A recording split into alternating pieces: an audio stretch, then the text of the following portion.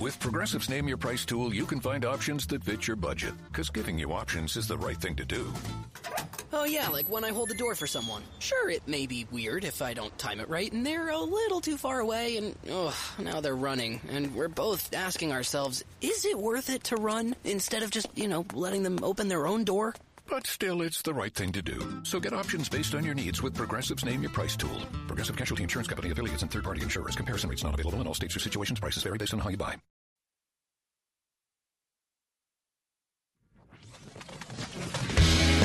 Hey guys, welcome to Happy, Sad, Confused. This week, Paul Verhoeven talks about a stellar and at times controversial career, and Naomie Harris on why it sometimes only takes 3 days to deliver an amazing performance. I'm Josh Horowitz. I do the chit-chatting around here.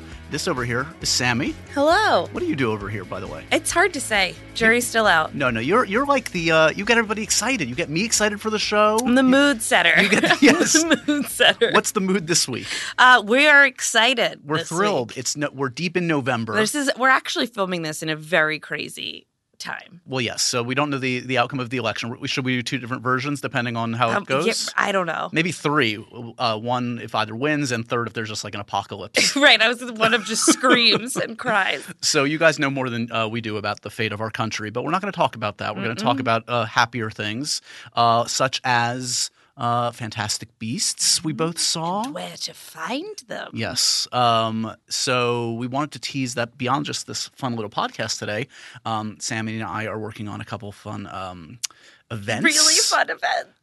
We can't really say too much about the film, sadly, because it's under embargo. I'm not going. You're so scared. I'm going to just say I just know what you're everything. like. You have a lot to say, and there is going to be a lot to say. Maybe we'll talk about it on next week's podcast when we're actually allowed to. But talk about the events. Yes. So I know a lot of people that listen to this podcast, I'm sure, are fans of Harry Potter and Fantastic Beasts and the actors in this, and we're doing a couple really cool things. So on Thursday night in New York is I believe it's the world premiere. I'm pretty sure it's the world premiere of the film, and we will be doing a Facebook Live on MTV's Facebook page from the red carpet.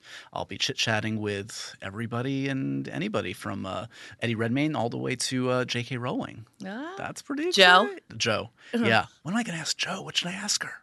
Well, we have. Yeah, I can't tell you that. We have to talk about this because you're the big Potter make such an person. ass out of yourself. Well, that goes without saying. Then, if that's not enough for you guys, on Friday afternoon, on MTV's Facebook page, we have the four main stars of the film: Eddie Redmayne, Catherine Waterston, Dan Fogler, and Alison Sudol. And they are all coming into studio, and I'm going to chat with them for about 30 minutes, and we'll probably solicit some of your questions via social media. I'll ask a bunch of my own stupid questions, and hopefully play some games. It's going to be a good time. Yeah, get out and have a nice weekend. Yeah, so a lot of Fantastic Beasts stuff coming for you guys. I think you all are going to enjoy it. I'm really psyched. The movie is Don't. ... I can't say anything, but it's worth talking about. That's all No, I'll it's say. not. If you can't, it's. I'm saying it's worth talking about. Next subject. Okay, all right, next subject. I can't control myself. Calm down. Okay, so on to this week's show. This week, later on in the show, we have Naomie Harris, as I mentioned. Naomie is our second star of the film Moonlight, which you know that I love. I've been talking a lot about this film since I saw it in Toronto. She plays It's an intense part. She plays the mom of the main character who's a crack addict. She's not exactly going to win Mom of the Year awards. She goes through a lot in the course of this film. And she also remarkably shot her part in 3 days. That's crazy. Yeah, we talk about that. It was just the nature of the shoot. It's a small film. There were visa issues, yada, yada, yada. She actually did it while she was in the middle of promoting Spectre. She plays Moneypenny in the James Bond movies. So she was on the publicity circuit. She snuck away for 3 days, shot this amazing part in 3 days, and now everybody is in love with it. So we're going to talk all about that with Naomie. So it was worth it. I would say so. But first up, Sammy, you know how much I love to geek out with a filmmaker that I adore. Oh, who doesn't? This is what I live for. Paul Verhoeven. Sammy? Paul Verhoeven. Yeah, I was waiting for that. Okay. Paul Verhoeven case came by recently, and yeah, his accent is, by the way, amazing. And Did you mimic his accent throughout the interview? No, we wait for the second podcast interview for me to start to mock my guests to their face. Got it. But he is, of course, as any film fan knows, the director of RoboCop and Starship Troopers and Total Recall and Basic Instinct and yes, Showgirls. And he made some of my favorite movies of my childhood, and we talk about a bunch of them, and we talk a lot about his return kind of to filmmaking. I mean, he basically left Hollywood about 10 years ago after Hollow Man, not a great movie, even by his own accounts, and started to make films in Europe. And now he's made this film. It's a French production, a French star, Isabelle Huppert, and it's a film called Elle. And it premiered at the Cannes Film Festival this past year, and it got rapturous applause and standing O's and all that. And it's become a very well-reviewed film, despite it being actually a pretty controversial subject. And that's not something surprising for Paul. He's a filmmaker that does not shy away from being controversial, and he talks in the interview about not liking to censor himself. I won't say too much about the content of the film because it's the kind of film I think you want to discover as you see it. But essentially it starts with the main character, Isabelle Huppert, plays a woman who is sexually assaulted, literally in the first scene. And her reaction to that assault and her reaction to her attacker and how that relationship, if you can call it that, develops is very unusual and not what you would expect. It's a drama, it's a thriller, it's kind of a black comedy at times. I highly recommend it. It opens in limited release, I believe, this Friday, and I'm sure it's going to spread around, and it is getting a lot of critical attention, and it's definitely one you're going to talk a lot about after seeing. So that's my preamble for Elle. Check it out this Friday. In the meantime, enjoy this conversation with Paul Verhoeven, who is truly a living legend in my book. He's one of the greats, and this is a fun interview because he's I don't think he gives a fuck, Sammy. I love that. I think he'll just say anything. Like a Nick Nolte. Yeah, kind of. We're 7 on the Nolte scale. Perfect. Enjoy this conversation with the great Paul Verhoeven.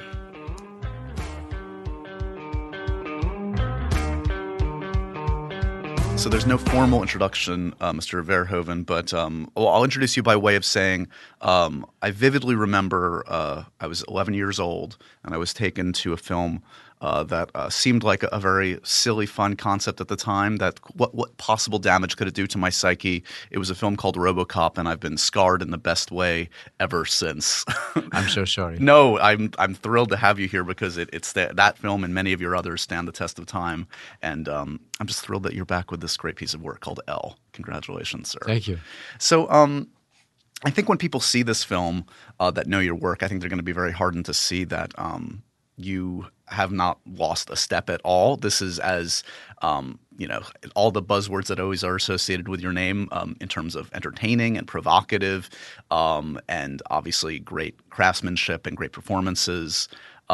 Give me a sense of this must be a satisfying time to see the reception to this film because you've gotten all sorts of receptions throughout your career. Yeah, this is a really nice one till now.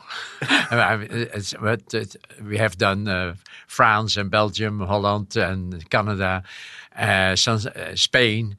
But of course, it could be a bit different in the United States. I have to find out. But in general, everything has been extremely positive. Certainly, if you compare it to the reactions of, for example, Starship Troopers or Hollow Man, or especially Showgirls, this was a really pleasant surprise. Yeah, so far. Well, and are you somewhat surprised the film debuted in Cannes, and the film, the subject matter is it definitely is provocative. It's going to stimulate conversation as it should. Isabelle Huppert stars as a really unique character, a character I've never seen on screen before. She is a victim of sexual violence at the outset, and her reaction to that is anything but typical that we see in a film. Were you surprised by the initial reaction in Cannes? Were you almost steeling yourself for more backlash? I think we were all aware that it could be provocative. Personally, not for me. Of course, it was not provocative. In fact, the novel, the film is based on a French novel called O, like O. And that had already been controversial in the French press. Sure. But there were, let's say, very positive reviews of that book and some negatives. So we thought that it would be a bit similar with the movie. But what happened in Cannes was really one-sided, I would say. It was only positive. Yeah. And if you would have been there, it was extremely interesting that at the end of the first screening of Elle, which was at the end of the festival, the theater, a couple of thousand people, exploded in an applause that took about 15, 16 minutes. Right. I mean, all standing up, and we were in the middle of the theater. You would not go to stage; you would stand up in your seats, but just in the center of the theater, and all the people in an enormous circle would be around you, all applauding. But that's not 3 minutes, but 15, 16, 17 minutes that it went on. And I think I've never seen anything like that at all. I mean, it was probably the biggest applause, the most unexpected reaction to a movie that I've ever witnessed. You know, we were not even we didn't know where to look anymore. You know, because it went on and on. And you guys can then sit. we were Thank embracing you, each other and kissing each other and waving around, and then it went on another a couple of minutes. So then we started again embracing each other just to fill in the time, because you don't know what you have to do for 15 minutes standing basically, and with 2,000 people around you also standing. So yeah, that was extraordinary, I would say. I mean, given the track record and the ups and downs in anybody's career, are you more appreciative of that than ever? No, no. This was something that was beyond anything that I had ever witnessed. Right. You know, so it took me by, and everybody else, but it took me certainly by surprise. Yeah. So it's not that you basically get accustomed to these things. Something like that had never happened. It was more that you were, completely, let's say, taken aback by something that continued this way so long, and that you suddenly thought, oh, we made a very interesting movie. People really like this, and so the idea of controversy disappeared. Sure. Do you take it as a badge of honor, though, that throughout your career you are like you can't be introduced without the words provocative or controversial being assigned to you? Do you take that as a compliment, or do you find that odd that people still assign that to you? Well, it has been. There has been clearly some of these movies have been, let's say, controversial, isn't it? It's not. I don't think that you really, let's say, start a movie by thinking I'm going to be provocative. Right. I never felt that. What I do, and that's perhaps unique, and that might be where this idea of provocation comes from.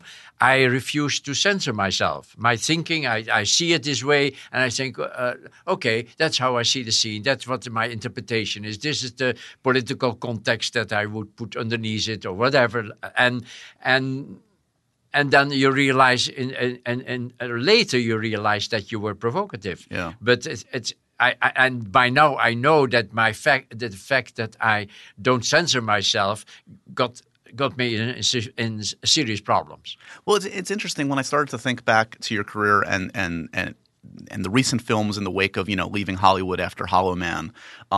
It almost seems to me like you haven't necessarily changed. It's the world that we live in. It's the culture that has changed.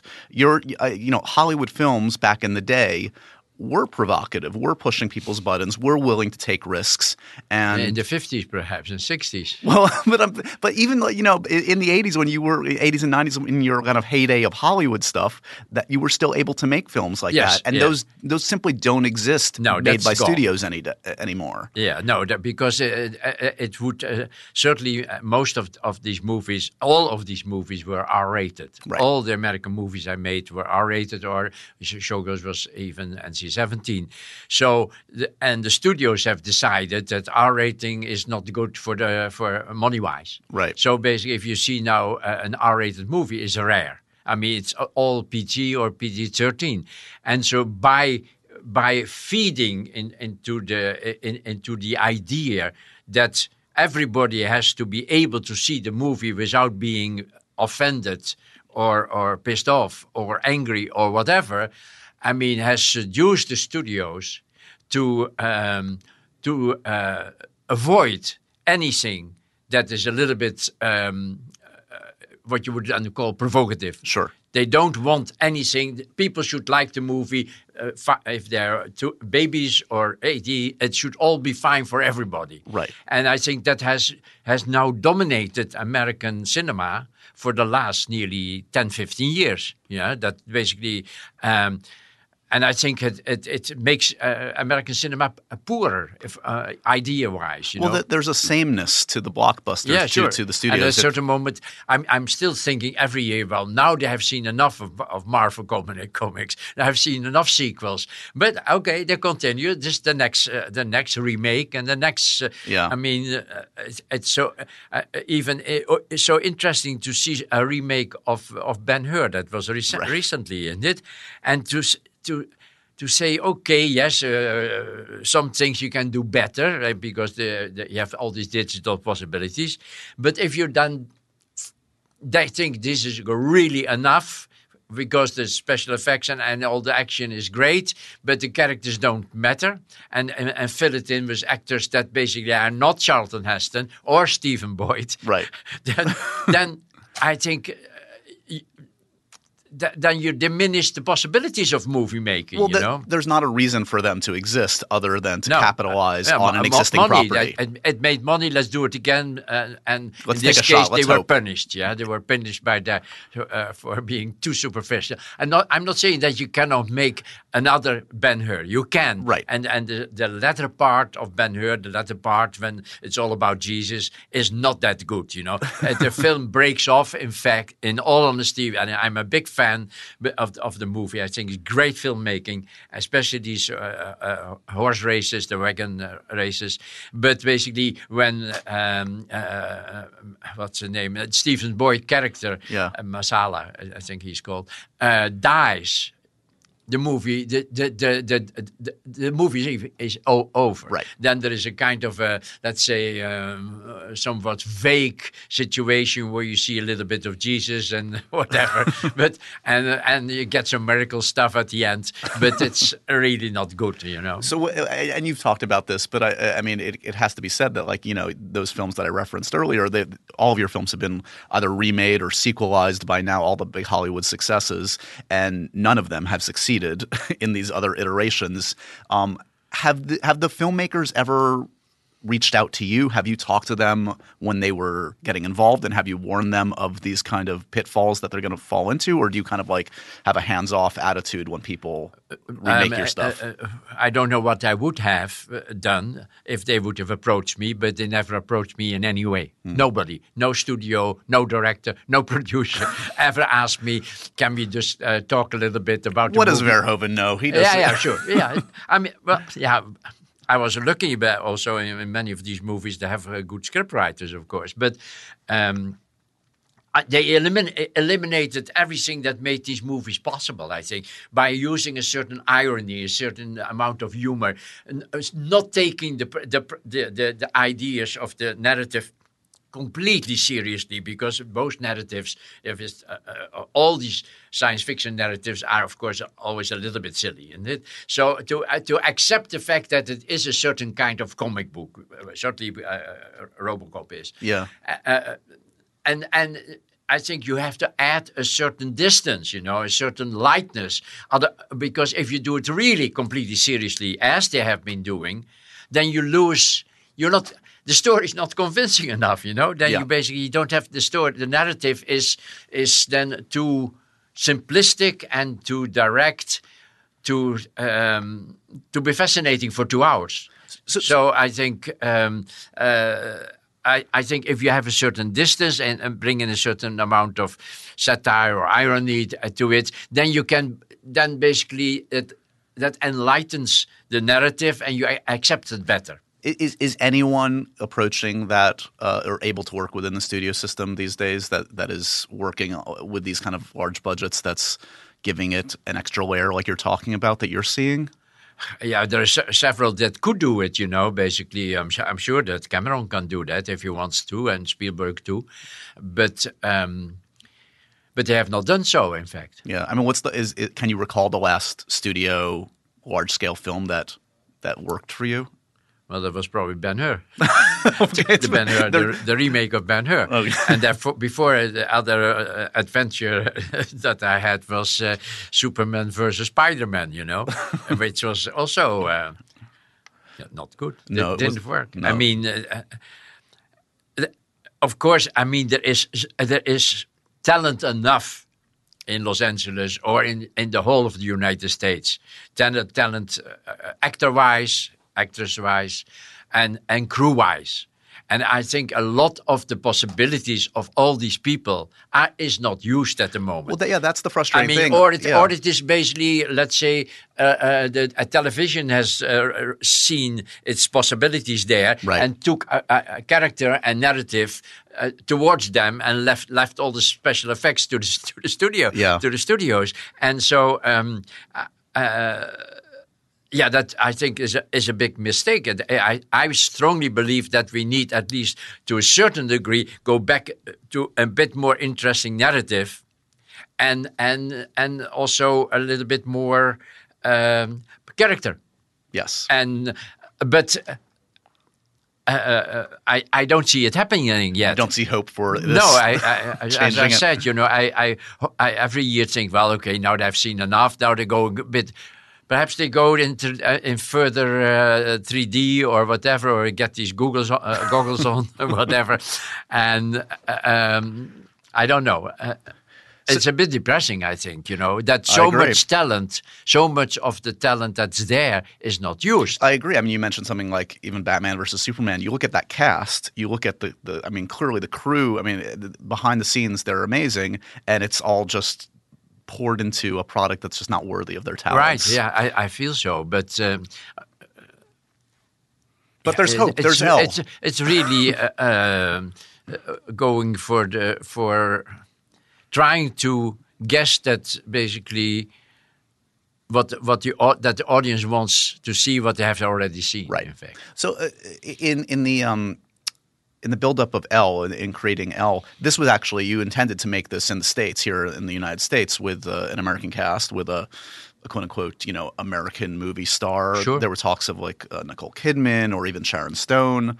What happened? Was it the actors that shied away from the material? Yes, mostly. Of course, there was also the idea of doing a French-American co-production. Basically, what was in the background of our idea, or Said Ben Said's, the producer's idea, to make it to an American movie.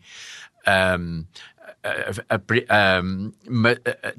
was not possible either. There was also, from the financial point of view, there was no interest of anybody or any studio, whatever, to participate in this script. I mean, we're talking really about a script that was written by an American writer, David Burke, but the financiers, or the people with money, and the actresses that we approached, all, let's say, A-level actresses, refused categorically. I mean, really a sharp no. Absolutely not. Did they say why? What was it based on? No, of course they didn't say why. No, and you hear these things mostly through agents and managers. Right. You hope that, then you still have to hope that the actress herself read it, or that was basically, or perhaps the agent. I mean, it has to do with the fact that Elle is not a revenge movie. Right. I think basically, if the third act would have been about, she takes revenge. She finds out at the end of the second act who the rapist was. The man is, in the beginning, he's masked, so she doesn't know. She finds out at the end of the second act it's this person. And then the third act would be her revenge. That would be, let's say... That's the playbook. That's what you do. That would be an American way of looking at movies. And the fact that doesn't happen, although you could argue, let's say, that she gets her revenge anyhow. I mean, people see it when they see the movie. But by coincidence, I would say, she gets her revenge. Yeah. But the third act is really about something completely different. It goes in the opposite direction, right? Which meaning stretching out her hand to the rapist. And I think that was the reason that actresses of name basically didn't want to do it. Right. Well, luckily you got someone of great note and great talent, and Isabelle Huppert is being celebrated justifiably for this amazing performance. And it's, again, if you follow the playbook on paper, it's not the kind of film that generally is considered awards material, but people are talking about it in that vein, and that's an exciting prospect. It's interesting that in evangelical terms, I would say, that you can say this movie is about love your enemy. Mm-hmm. Yeah. Which is Jesus. Jesus did not say really love your neighbor, because that's easy. You need your neighbor, So Jesus really said love your enemy. And that is one of the most difficult things to achieve in life anyhow. Yeah. I mean, who is able... I believe that Jesus was talking hyperbolically. Like a hyper... How you say that? Hyperbole? Hyperbole, yeah. Right. And in a sort of over-the-top way. But I think what he was pointing something out. Something that we should try to achieve, of course, and in fact there was something interesting happening in the beginning of Obama's presidency, when he was in Cairo and told the people there that from the American point of view that we Americans should step in the shoes of the enemy, just to look at ourselves, and that is coming close to Jesus, huh? Yeah, interesting. Sure. And of course, he failed. In fact, I mean, he tried, but well, as we sit here in the midst of this election, sadly, 40% of the country seems to not want to think about anyone but their own self-interest. And no, it's very weird what's happening here, and. That of course, we knew and that there was something like that. Yeah. And in fact, some of Starship Trooper is playing with these kind of some fascistic ideas, in fact.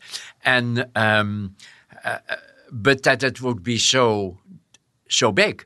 That we were talking about 40%, isn't it? 42 or 3. That is thinking in that direction. That is something that I during the 30 years that I'm now living here had not really noticed. Now, of course, you could say living in Los Angeles is not the best place to judge the country, isn't it? Fair enough. But it's for a lot of people, I think it was basically surprising that this.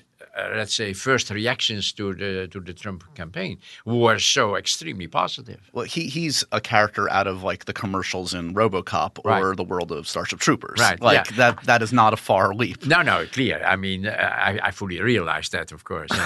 Yeah. But I mean, without saying that the Starship Troopers was prophetic, we were still at Newmeyer and I, when we were working on the script, we were pretty much still aware of certain streams in American consciousness. And what was happening already happening in the United States, but that was like small elements, that you start over, and then we were exaggerating them for let's say to make not to be giving messages, but to play with it, kind of. It's a very playful, let's say, attack on, I think, Starship Troopers on say. Fascist possibilities in a big country. Right. You're listening to Happy, Sad, Confused. We'll be right back after this. The Jeep Grand Cherokee 4xE. It's electrified. So you can boogie woogie woogie into the forest. Boogie woogie woogie through the mud. Or boogie woogie woogie to work, where you boogie woogie woogie down the hall to your boss's office to tell him you quit. Sure got the boogie. Then you boogie woogie woogie to the elevator as he boogie woogie woogies after you, begging, please, take me with you. Boogie. The electrified Jeep Grand Cherokee 4xE. Learn more at Jeep.com. Jeep is a registered trademark of FCA US LLC. So if you'll indulge me, we can backtrack a bit to your film work that was celebrated pre-Hollywood, pre-RoboCop and Basic Instinct, etc. Were you embraced in Holland for the films that you were doing? Were you celebrated there? What was your identity there as a filmmaker? I mean, from an audience point of view, let's say that was always very positive. All these movies that we did there were extremely successful. It's still one of them is still the best. Right, isn't Turkish Turkish still like the Delight most? is still the most successful movie, Dutch movie ever made, but. At that time, let's say the committees that basically the government committees that finance European movies, European movies, not like in the United States where companies basically give you the money. In Europe, it's yes also independent money, but there is a lot of government money. So that's that, and you get that government, that money you get that can be 30, 40, 50, even 60% of the budget can come from the government. That's not only in Holland, so it's in all the European countries. Sure. And let's say European cinema would not exist without government help. Right. And so what happened at that time, we're talking about the 70s, 80s, is that these committees became more and more in Holland leftish. And then they felt that my movies were perverted, decadent, sociologically, let's say, lacked any social insight, lacked this, lacked that. And so they started to decide to not give me money anymore. So the more success I had with the movies, the less they gave me.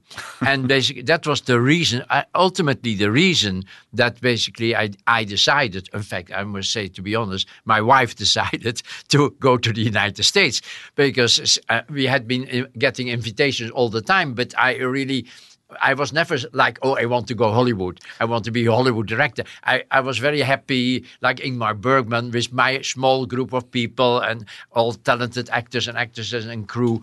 I was very happy in Holland, making movies there. But because of the circumstances, and of course the fact that I got all these invitations, included even from Steven Spielberg, to come to the United States, which I didn't dare to do, but my wife dared and pushed me over the border. In fact, we're grateful to her. And so that's why I left. So, was for instance, like you mentioned Spielberg, was that just to come and meet, or was that over a specific project, or what? It was a general. Basically, he was he called out of admiration for Soldier of Orange, that he liked very, very much, and said that basically you should come here. Come here.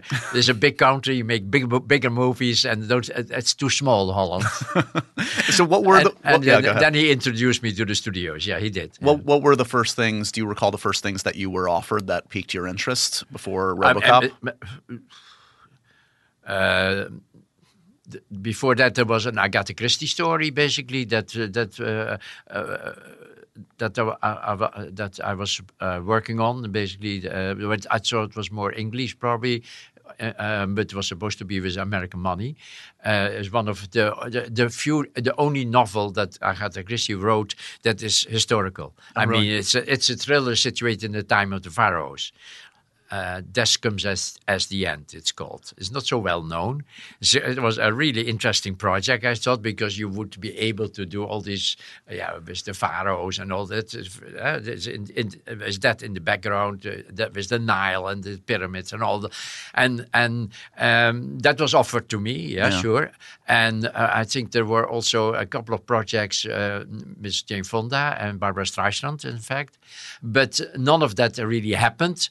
That had to do with you never. I mean, in retrospect, you forget why things don't go forward. But ultimately, the one that went forward turned out to be RoboCop. So, did you immediately saw the potential of, as you say, kind of your in for it was seeing this as kind of a Jesus parable in a way, right? That was ultimately that took me some time to see that. Huh? Yeah. I mean, when I read the script for the first time, I just threw it away. I thought it was ridiculous. You know, I mean, if you look at the Dutch movies, it's all realism. You know, it's not. There's no special effects. It's really about people, most of the movies I made in Holland were based on biographies and autobiographies. So it was very close to real life. And then, of course, RoboCop was like... Was that your first? So that must have been your first battle with the motion picture, Yeah, the sure. MPAA, in terms of the we rating. had already this semi-American movie, Flesh and Blood, that was like in between the Dutch and the American career. That was already, I was already warned because I had to recut that for the American market, you know. Yeah. And RoboCop was I think we had to go back 7 or 8 times to the MPAA, the rating board, to get an R rating. So I had to cut it. I mean, they felt that it was too violent.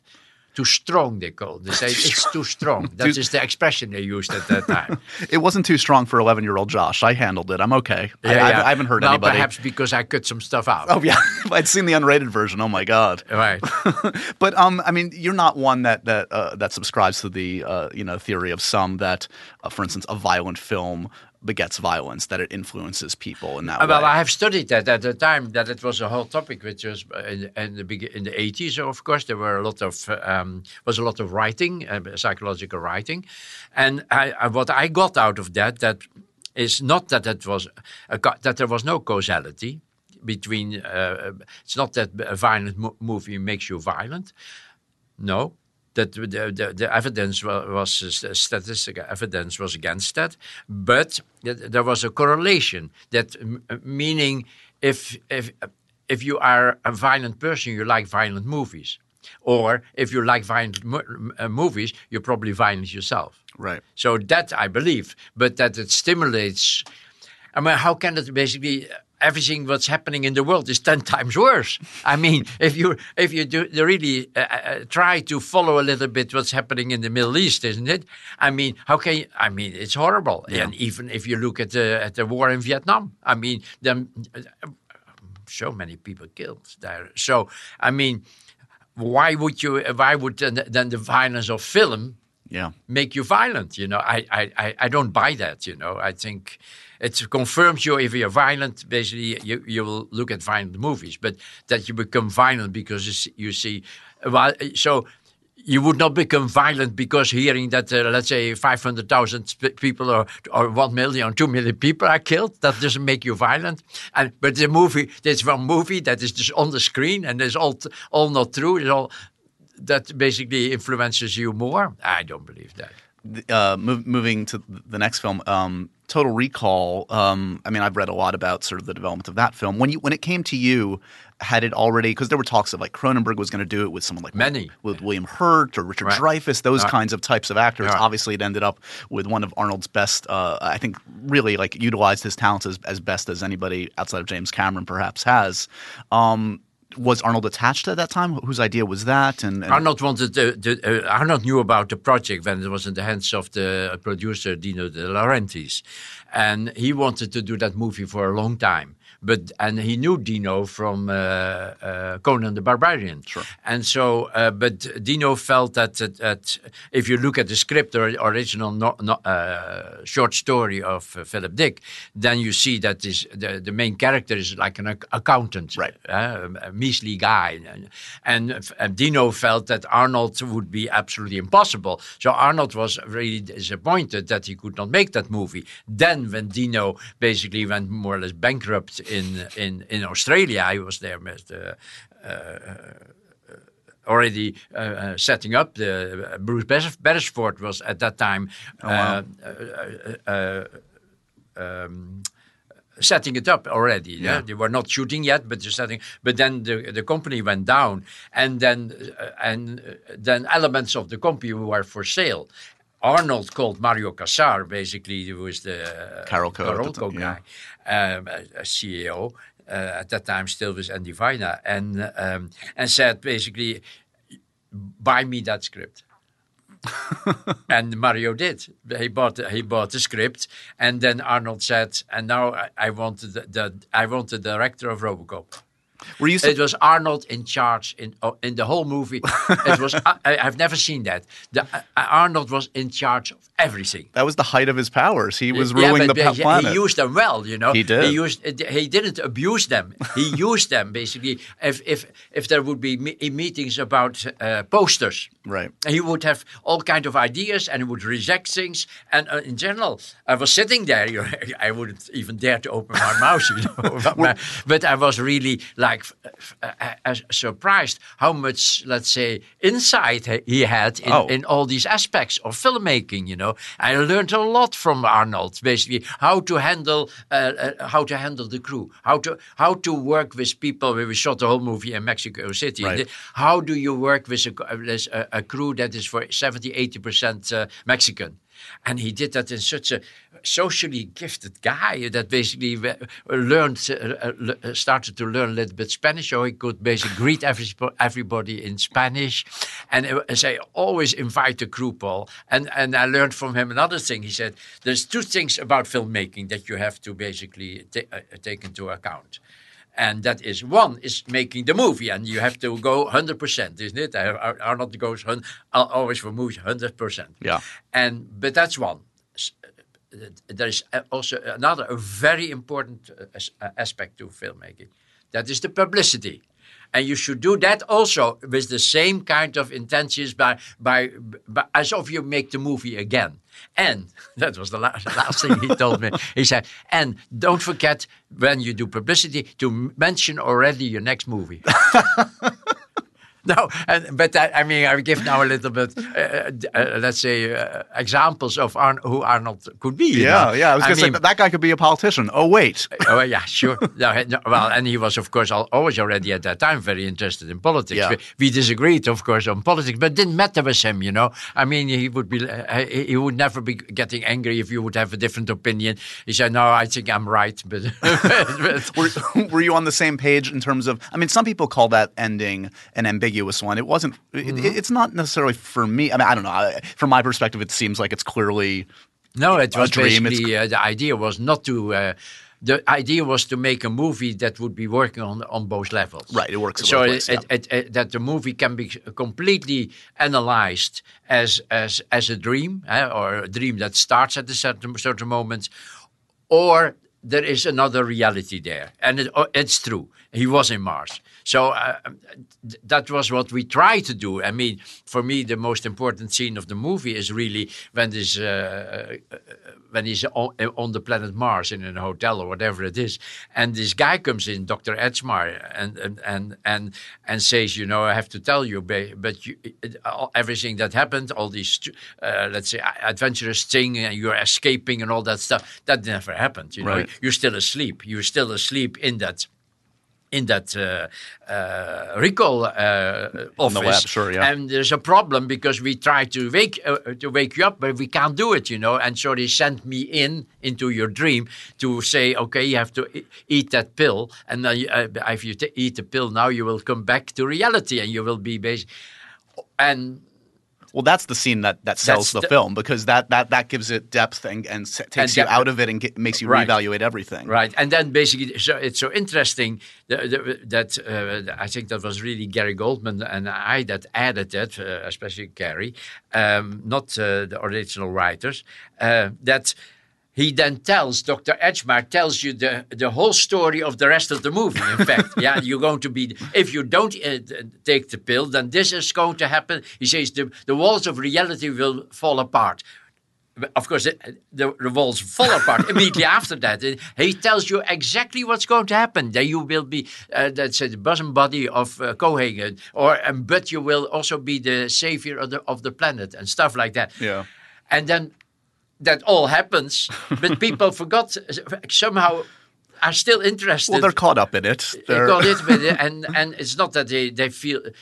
It's so weird that they know in fact what's going to happen, but they don't believe it anyhow. And then when it happens, they say, "Oh yeah, of course, yeah." Among the folklore about Basic Instinct was that Michael Douglas and Sharon Stone didn't necessarily get along famously. Maybe you can refute that or not, but I'm curious. For you, the key of directing some very graphic, intimate sex scenes, perhaps even when a co-star doesn't necessarily get along that well with a co-star, is that tricky for you?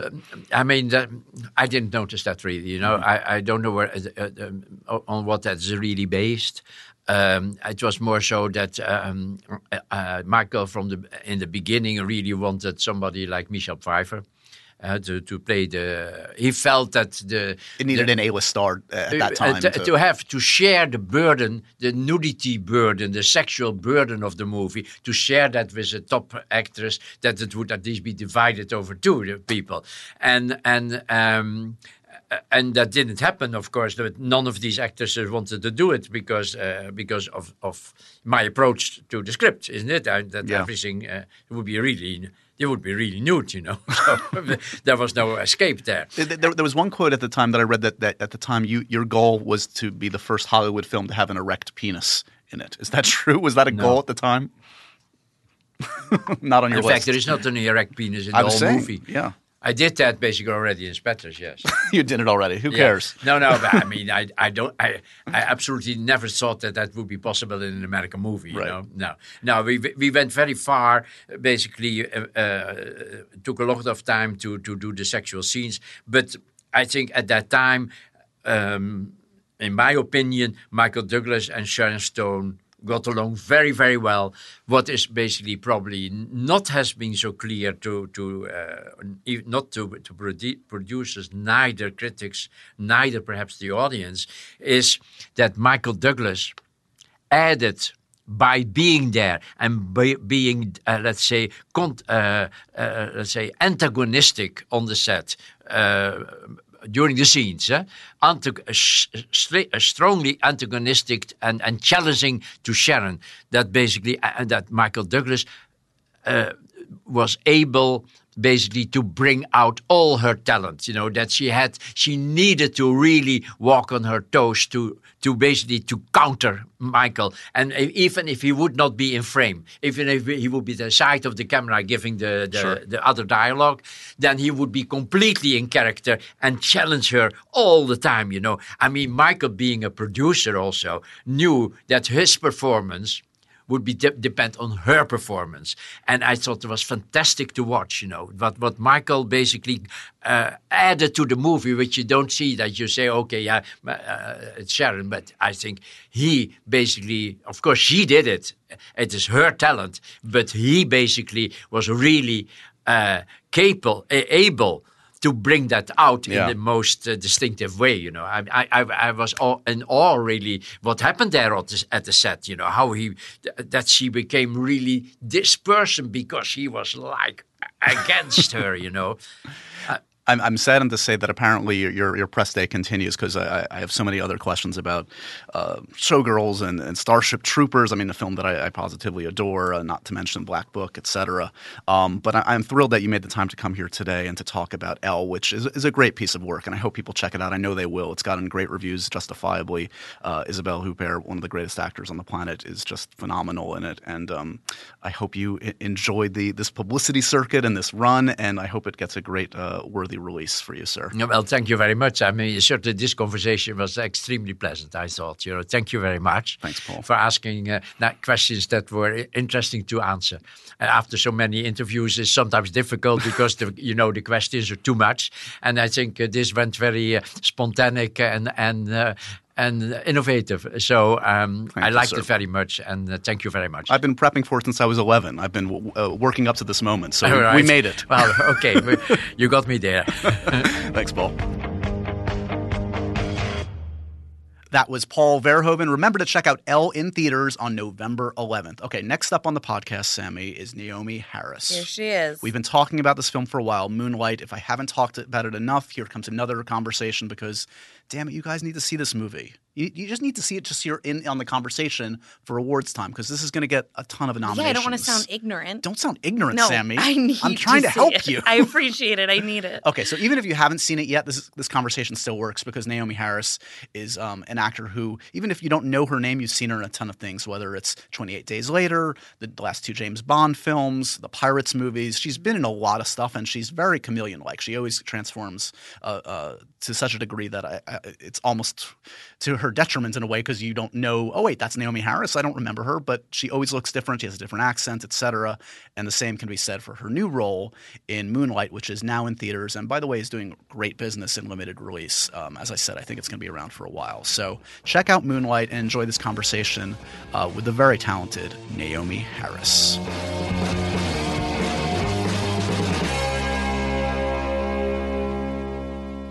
I'm so thrilled to welcome Naomie Harris, our second cast member from this film that I adore, Moonlight. Welcome, Naomie. Thank you so much for having me. As I was saying to you as you sat down here today, we were privileged to have Mahershala on recently. The lovely Mahershala. So fantastic. Yeah. And as are you in this film and throughout your career. I was telling him, and I'll bore the listeners with the same story. I was at Toronto, and I saw this film, and I walked out of it, and I was just so moved and really felt such happiness for the experience, but also for the opportunities for actors that I'd seen in other contexts that just had such great material to work with and to just hit it out of the park. It must be a very gratifying time for you right now to be talking about this. Yeah, it's really gratifying, and it's also just an incredible experience to be going to these Q&As and to be opening the movie and to see how this movie kind of just deeply connects with people's hearts. It's a movie that manages to kind of rip apart all the labels that we attach to ourselves, that society wants to attach to us, and just speak to people's heart and say, fundamentally, we're all on the same journey, and that journey is for love, truth, connection, and to find out what our authentic identity is, rather. Well, it's also, I think, a film that I think it works in certain ways because of its specificity, right? It's a very specific story in a specific place, and yet it is, as you say, it has these universal themes that we can all relate to, and I think that's probably why it's working for audiences, if I had to guess. Yeah. Like, how many times in your career have you been this happy with a product? Oh my gosh! Wow. I mean, I've done a lot of projects that I'm really proud of, but I have never been part of anything that has connected with an audience in this way. At Telluride, which was the first place that we showed the film, Barry, our director, actually had a 70-year-old man sobbing into his arms. And likewise, I was talking to a girl about the movie who'd seen it, and then she ended up sobbing in my arms as well. And it's extraordinary to see how deeply people are affected by it. Yeah. When you look back, were movies a big part of your childhood? Was pop culture generally? What kind of kid were you in terms of – I mean, I know you obviously acted as a kid, but yeah, you know what? It's really weird because people always ask me, like, where did you get your passion for acting from? And was it from seeing movies? And it actually really wasn't. I just always loved this thing of performing, pretending to be someone else. I used to spend hours in front of the mirror as a kid trying to make myself cry, imagining that I was in another world. But I don't know why. I don't know why I had that impetus to do that. I just really enjoyed it. And it's still – more than anything, it's the actual process of acting that I enjoy. This ability to just delve deep and connect with another human being in a way that perhaps you wouldn't even connect with your closest friends, but you get an environment on set where you're allowed to do that.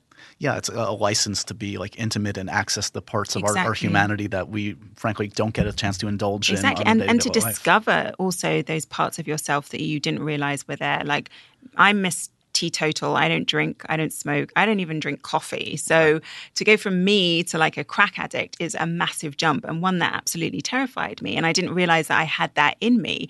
But I discovered that. And what I discovered through the journey was that there's a lot smaller gap between myself and Paula or anybody suffering from addiction than I initially thought. So I got to confront my own judgments. And that's so beautiful. I think that's one of the wonderful things that I adore about acting is that it forces you to do that. Is it true that on the face of it, at first, this wasn't the kind of role that you were necessarily attracted to, or when it was presented to you?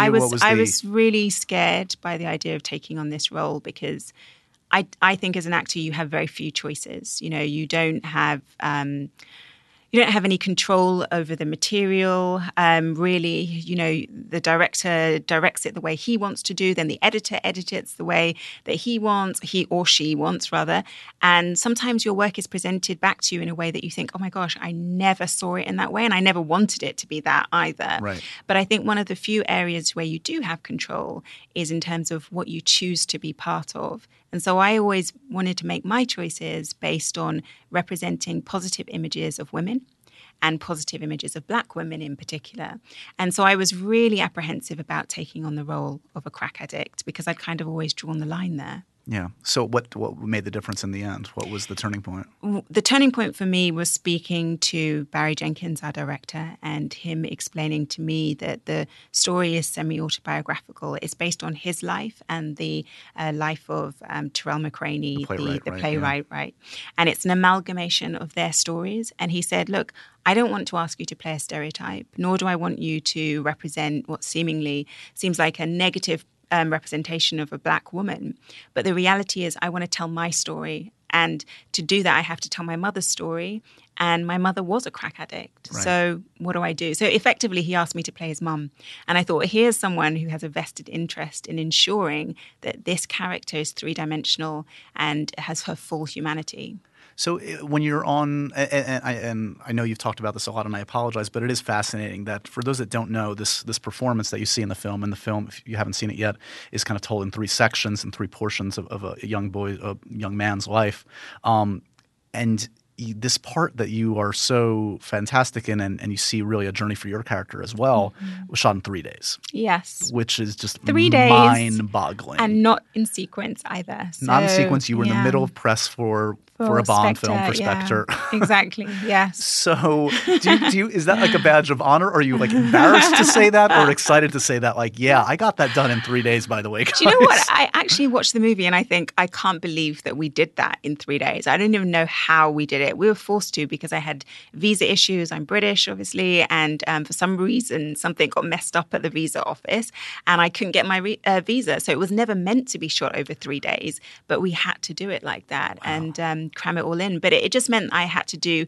a tremendous amount of research beforehand. Right. So I spent a month researching this character, getting to grips with what addiction is all about and really understanding the character inside and out because I knew when I arrived I had to hit the ground running. Well, not only that, and I think I was hearing another interview with Barry about this perhaps where like the first scene you shot, correct me if I'm wrong, is the confrontation scene where you're trying to get money because of your habit from your own son, which is maybe the most heartbreaking. I mean, they're all kind of heartbreaking scenes in their own way, but that scene in particular really hits you at your core, I feel. So give me a sense of sort of, you've obviously been doing this virtually all your life, so this is your chosen profession. You know what you're doing. That being said, do you feel a pressure? Do you get off on that pressure when you have to dive into a scene like that on the first day? No, that was a tough one. That was really tough because, I'd only been rehearsing to myself in my hotel rooms that because I'd been going every 4 days. I was in a different hotel in a different country. And so it was just me and my hotel walls that had seen my performance. And then suddenly I get thrust into this environment with a director who I know his mother was a crack addict. Right. And so he knows what addiction looks like. And I'm just not sure. I'm basing this on YouTube clips that I've seen of interviews with crack addicts. And I just think, I don't know whether this is going to, live up to what he wants, to his expectations. So it was a terrifying day for me. And the last thing you want to do, obviously, and you all successfully avoided this, is like because we've seen types, these kind of archetypes in films before, and you don't want to be the caricature of that. Exactly. You want to humanize this person and make it feel like, she's her own tragic figure. She's a very, I think, to your credit, you empathize with this character too by the end, and you see that she's a human being, and as you say, we maybe relate to her more than we would think that we do. Yeah. Well, the thing about it is, from doing my research, the biggest thing that I found was that addiction really is all about pain and wanting to run away and escape your pain. Right. And it's just that people with addictions, well, crack addiction in particular, are doing it in a way that's socially unacceptable and that's extremely self-destructive. Yeah. But ultimately, that's no different from any of us because we all have our own emotional baggage that we are trying to escape. We're just doing it in very different ways. There's more Happy, Sad, Confused coming up after this break.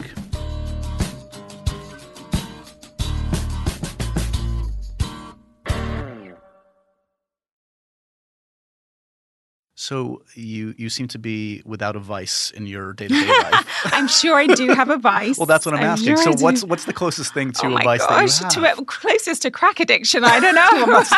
I'm not saying on that end, but maybe a 1 or a 2 on the 1 to 10 scale. Oh gosh, I think overworking. You seem to be, from reading up, you seem to be a type A personality. I'm absolutely Absolutely. Oh my gosh, you've summed me up already. I can't believe it. Am I that easy to read? No. That's a compliment in my book. Don't worry. Thank you. Is that accurate? Is that from the start when you were a kid? Were you that kind of person? Absolutely. I'm always, I was always that kid who's like, does her homework on time, sits at the very front of the class, answers all the questions, Miss Goody Two-Shoes, yes. So, and was acting the first thing that you found that you could focus those energies for good on? Like, was that the first kind of obsession where you found like a reason to pour your love and your passion into, or was there anything else? I think it was a way of really actually overcoming my shyness, because I was very, very shy when I was young. And acting has been extraordinary in that sense, because it just forced me to come out of my shell. And not just because of this process of acting where you have to inhabit somebody else, but also from doing everything else that surrounds the acting professions, like sitting down here today with you. Normally that would have sent me into a sweat, and I probably at the start of my career, I just would not have been able to do it. But I've seen myself grow tremendously and been stretched, which is such a wonderful thing to see, because I'm all about growth. I'm just always wanting to grow and learn. And I think acting challenges you to do that in a way that many other professions don't allow you to do. Well, and I'm fascinated, and I want to talk about the acting, but I'm also fascinated by what you just alluded to, which is like the machinations around it. And you've worked in these franchises that necessitate traveling the world and talking to every kind of journalist with every kind of agenda in these bizarre circumstances. Sidestepping all those little holes that they want to just pull you down. Yeah, yes. and working on projects that have a lot of secrecy around them. And it's a world that I in particular am obsessed with, because it's my world too in a different way. Yeah. But give me a sense of sort of like when or how did you kind of figure out how to handle that part of it? When was the first time you had to deal with the press in that way, and what were the big learnings that you kind of had? The biggest jump in the learning curve for me was being part of Skyfall. So, Bond, that's a whole nother level. That was a whole nother another level. And I thought, I'd done Pirates of the Caribbean, I've done these other films that, people have seen. But the level of interest in that movie is something, even now, I haven't done it for several years now. But still every interview I'm asked about it, you know. And in particular, when I did Skyfall, because I was pretending to be a Bond girl, but all along I knew I was Miss Moneypenny, and holding that secret in, oh my God, it nearly killed me. It was the best training ever. I feel like I became a CIA agent. So now I can run down the questions you're asked in every interview.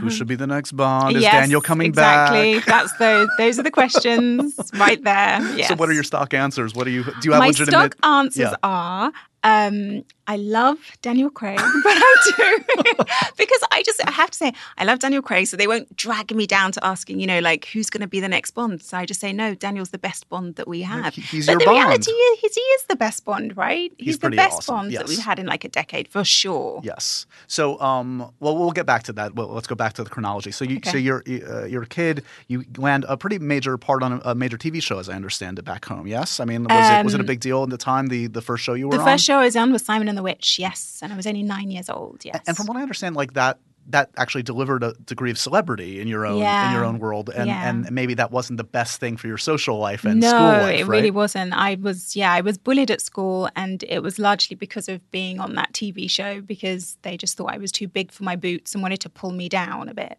And so how did that manifest? Like, how did that play out, and how did you deal with it at the time? Well, it's interesting because, one of the themes in Moonlight is bullying. And so there's this scene where Chiron is waiting in kind of a cage-like environment, one of the outdoor rooms of the school, and he's watching the bullies downstairs, and he's thinking, oh my gosh, how am I going to get home? Because they're waiting to beat him up. Right. And I remember those moments being at school and being that terrified. I remember one particular time when one of the bullies said to me that she was going to beat me up after school. And so I was so scared that I was walking down the hallway, and she was there, and our headmaster was there as well. And so I just decided to attack her, because I figured if I attack her in front of the headmaster, he's going to break it up. I'm going to be okay. Right. Then he's going to call our mums, and I'm not going to get beaten up after school. So that's what I did. Preemptive strike. Yeah, exactly. Did it play out as you hoped? Do you know what the weird thing is? It's so bizarre. I was bullied for years at secondary school, And that one attack changed everything. Yeah, the you next had the day, rep. You had- yes, yeah. But the next day she apologized to me and she didn't bully me anymore.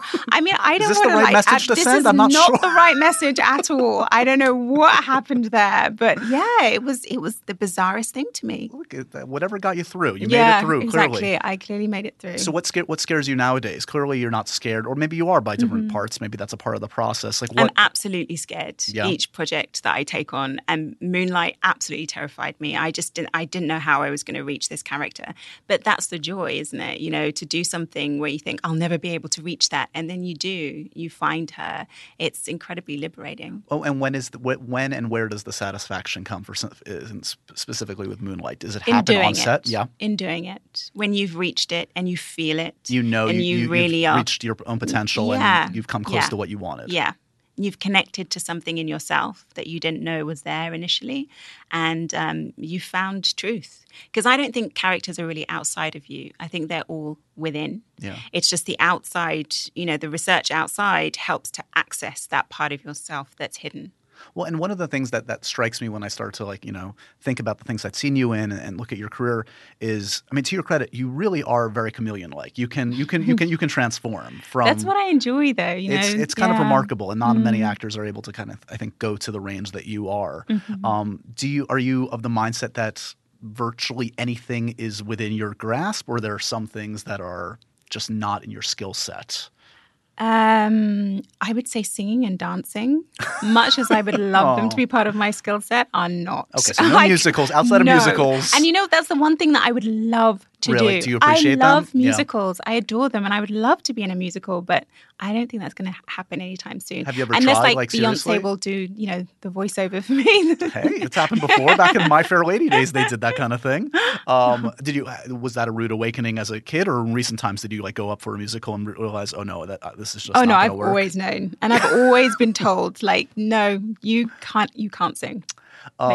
When were you told or validated that yes, you can act? Who told you, or how did you know when you were a kid? Because that's part of the journey, right? Is to realize. That's part of what I would assume you stuck with it is oh, I'm actually good at this, and people seem to acknowledge that. Or was it simply I enjoy it? No, I don't really remember anybody kind of saying you can do this. But what I remember is, getting parts, like auditioning and basically as a kid, I got everything that I went up for. So it was a huge shock for me when I turned an adult. Right. And I thought it's going to be the same thing. You turn up for an audition, you get the parts, of course. And it was a rude awakening for me when I spent 9 months unemployed, auditioning for anything and everything, and nobody wanted to employ me. And this was out of drama school? Yes, after drama school, yeah. And had you also done work by that time in the States, or were you predominantly working back home? In After London? drama school? Or before even, I guess? No. It was all in England at that stage. And things changed after I did 28 Days Later with Danny Boyle. And then after that, I started to work in the States. So not only do you get the Danny Boyle experience, who has been on this podcast and who I adore, everybody. He's the best. Not only a great filmmaker, but also just the sweetest, coolest man. He is. But that film really was revolutionary in many ways. It was, I think, the first digital piece of filmmaking, I think, in mainstream media. Kind of revitalized this genre, this zombie genre that we're still living through. Yeah. Give me a sense, did it feel like something unique at the time? Did you realize the specialness of that project at the time, or was kind of ignorance bliss? Were you just getting started and was it just another gig or another job? I was just happy to be working, because that was, as I said, no one would employ me. I had one job in that time period where I was paid £30 a week, and £30 wasn't even enough to cover my train fare to and from work. So to finally get, a role in a film with an incredible director like Danny Boyle, I was just hungry to be on set and to learn from him as well. And I had no idea that it was going to do as well as it did. So it was a huge shock for me. But when I sat down with my family and we watched a private screening of it and I saw it for the first time, I just thought, this is extraordinary, because it was, it was all there on the page. But when you see it on screen, he just added something extra that I never imagined. It's such a visceral experience. Yeah. You're it's literally that cliche of the nail biter, right? Exactly. Did it feel like? How would you describe Danny Boyle's approach in that film? Or generally, it has a very loose, almost run and gun kind of vibe, but maybe that was based more on that specific project. I don't know if that would describe like Steve Jobs, for instance. But were you kind of spoiled in a sense by Danny? Like what was unique about him, you think, as a filmmaker to work with? I would describe the experience as kind of guerrilla shooting in the sense that, we weren't allowed to take over certain areas of London, but we did because what we discovered is, what the production discovered was that if you put someone in a high-vis jacket and they look like they have authority and they say stop to traffic, they stop.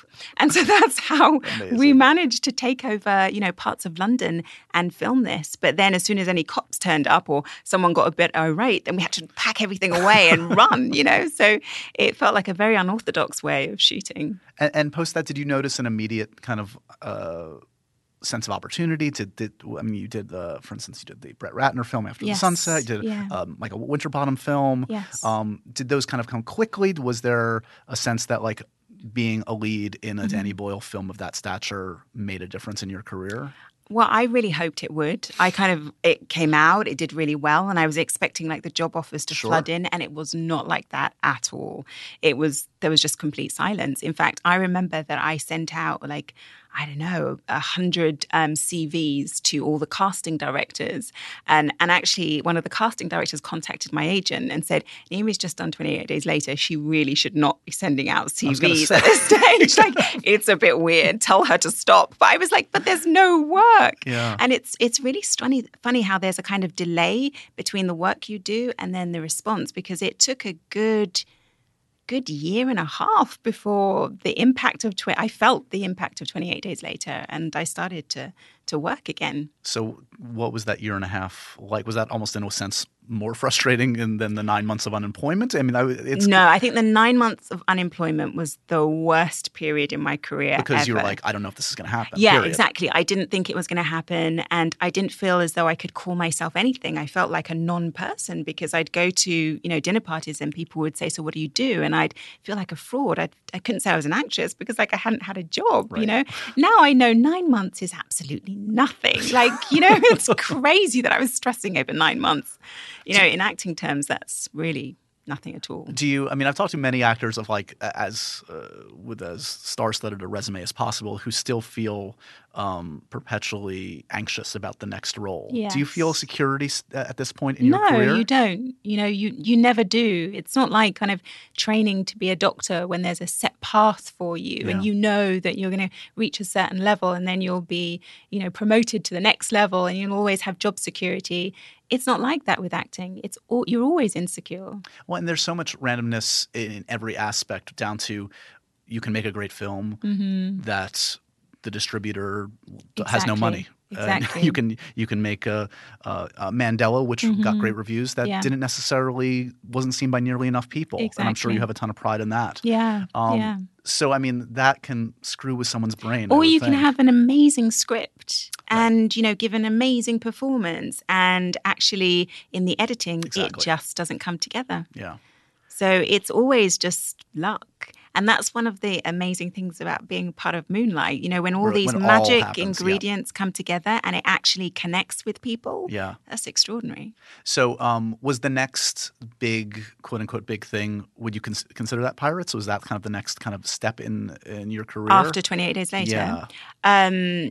It was White Teeth. Yes, the Zadie Smith. That was White Teeth. And then it was After the Sunset. Yeah. Yeah. Mm-hmm. So give me a sense, because I think a lot of people, appreciated what you were able to do in two of the Pirates films, in that, those are such giant films. And I feel like it's easy for someone to get lost in something like that in every respect, whether it's enjoying yourself and making it a satisfying, process for yourself, or just getting lost in kind of the machinations of a franchise. How was that a learning curve in operating in that world? Did that feel like natural to you to kind of take on that role and be in that kind of scale film?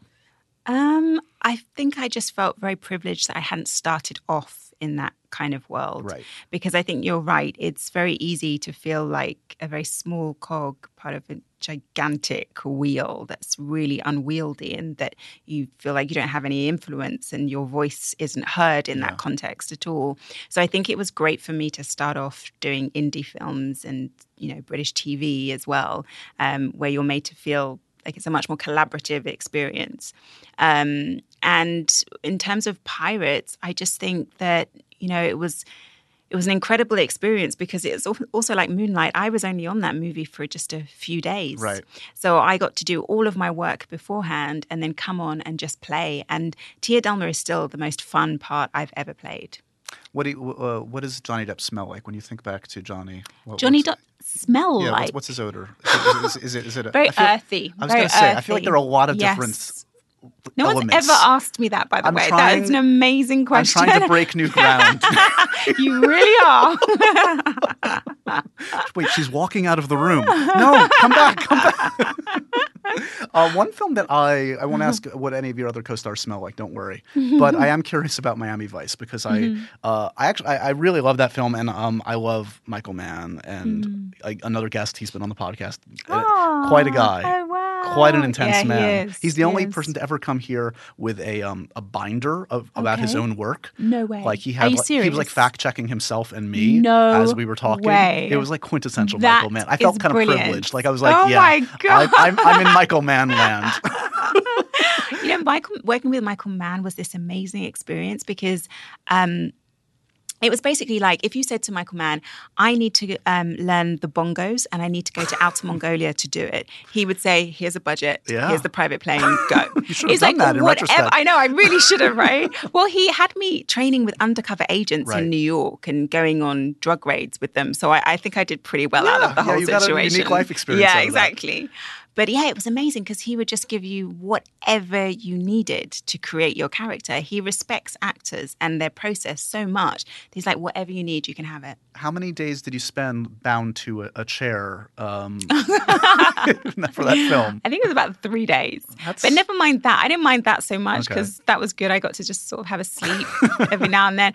But that movie was shot completely at night. So I don't know.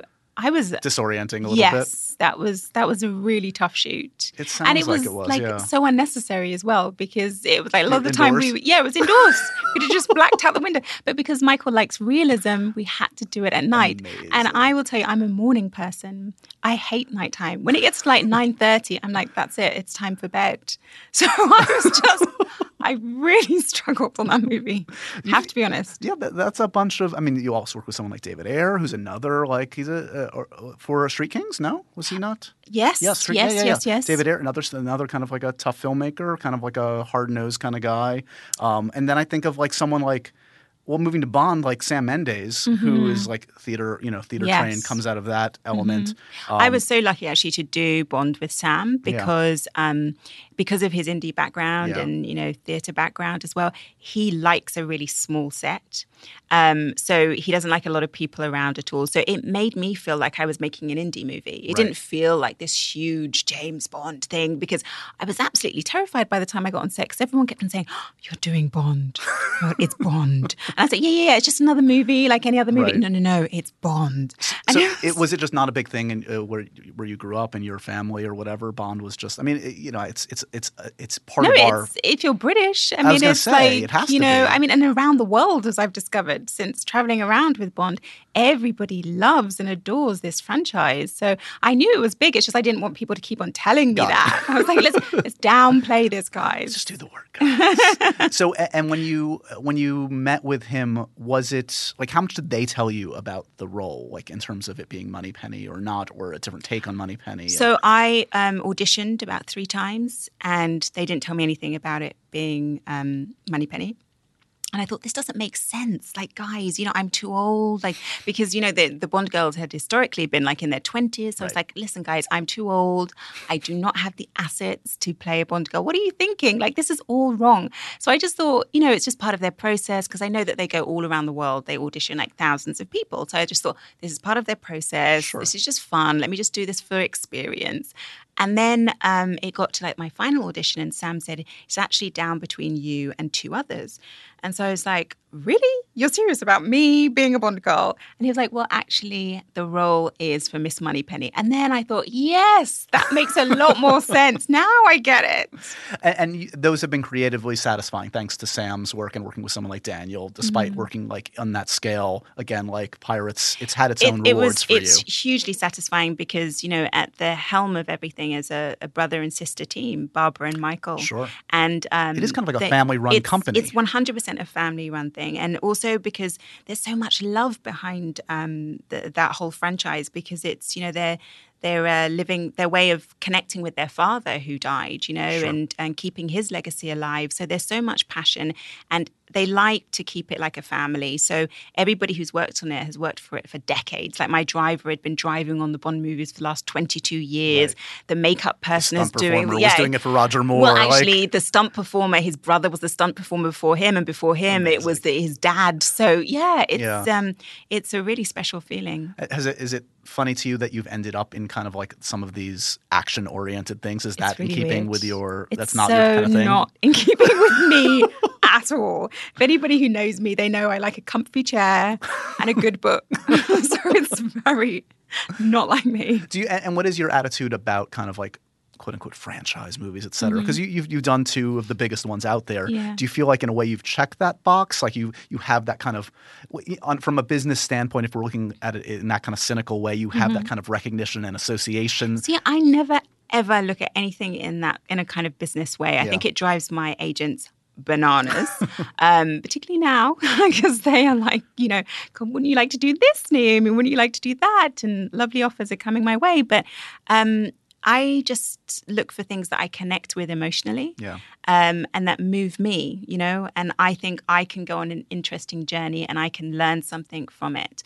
I'm not about, you know, making strategic choices for my career, because I don't think you can make them. As we've said, it's, you know, it's a lottery in terms of what's going to do well in this business. Well, and the lesson learned out of the film we're here to talk about today is something like Moonlight, which, again, it takes all the elements coming together in the right way for this to be seen by, I think, the audience that will end up seeing it. I think this is going to get, you know, a lot of attention, and it's getting awards attention, justifiably so. And on paper, maybe it could have just come and gone. It could have been a, you know, VOD, whatever it was. Yeah. And this arguably will have more of an impact on your career even than Pirates, for instance. Who knows? Yeah, who knows? Who knows? So, looking ahead for a second, so you shot something for Jungle Book, yes? You shot, which I'm very excited about. So I am so excited about it. So was this a mocap thing, like a motion capture thing? Yes, it was. And this is Andy Serkis. It's Andy Serkis with it's fantastic. An incredible cast of Benedict Cumberbatch and Kate Blanchett and Christian Bale and these amazing actors. So yeah. So and what was was that your first kind of like? So is that like literally the suit with the balls attached to you? That kind of a thing? No, you don't even have a suit. It's incredible. All they need is like you wear a helmet, and it has a light, and then you have dots on your face, and that's it. And then you're on your hands and knees, howling, pretending to be a wolf. It is brilliant, and you don't need any lighting setups. You don't need any scenery. It's all in your imagination. So it's like being a kid again. I was going to say just it's like playing. It's some kind of like acting school exercise. Exactly. Like, yeah. Are we actually doing? And it's going to end up looking like a fantastic. It is going to be $100+ amazing. million I haven't movie. seen it, but I know it's going to be amazing. And who do you get to howl at the moon with? Who are you getting to? Well, run I'm around? Nisha, the mother wolf, playing the mother again, but a nurturing mother this time. Yes. And we're also going to see you this holiday season in Collateral Beauty. That's right. An amazing ensemble in that one. Yeah, led by incredible. Mr. Will Smith. Will Smith, Kate Winslet, Helen Mirren, Keira Knightley, Edward Norton. Not bad It's company. an insane cast. And you shot that yeah. here in New York? Yes, I did. Yeah. And is London still home, or do you go back No, and London forth? is still home. Yeah. Yeah, London will always be home. I live on the same street as my family, so so yeah, I'm not leaving anytime soon. Okay. Well, you're always welcome in New York. Thank New York is a sister you. city, I always say, to Thank London. I you. grew up here in New York, and I feel like London and New York have a lot of no, really? No, I think they're very dissimilar. Oh, I would New York is a 24-hour city. London is much more sedate than that. You know, it's Okay. like Maybe come you're part 12 of town. o'clock. Yeah, that's true, actually. I'm in the Naomi's suburbs. boring part of town. In bed by with no 9:30. drinking or smoking or anything. No living, just surviving on air. They're just all just sitting on couches reading. Boring. No. Thank you. Oh my gosh, I'm going to come back here again to get insulted. No. It's all out of love. Perhaps if I did, actually, I've never smoked a cigarette in my life, so I'm not one to talk. There you go. You're part of my camp. There you go. I'm back in the good company. Do you know what you're off to shoot next or do next after the publicity on this? I don't know.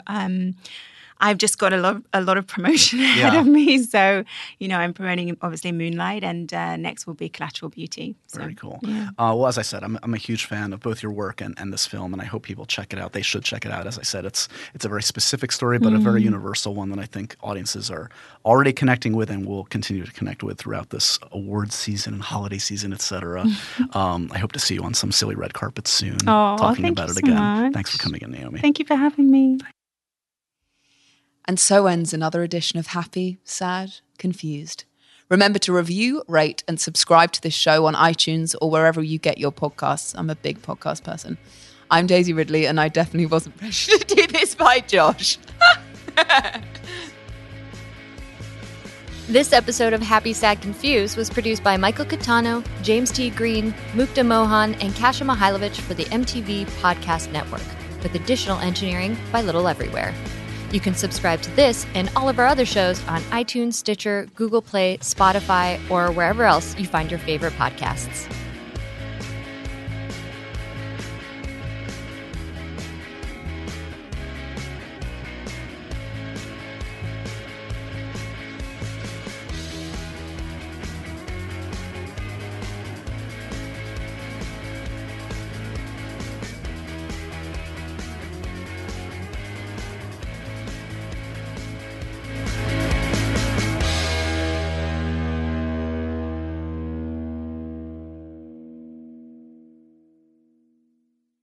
With one of the best savings rates in America, banking with Capital One is the easiest decision in the history of decisions. Even easier than choosing Slash to be in your band.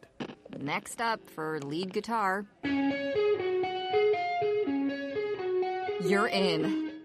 Cool. Yep, even easier than that. And with no fees or minimums on checking and savings accounts, is it even a decision? That's banking reimagined. What's in your wallet? Terms apply. See CapitalOne.com/bank for details. Capital One NA, member FDIC.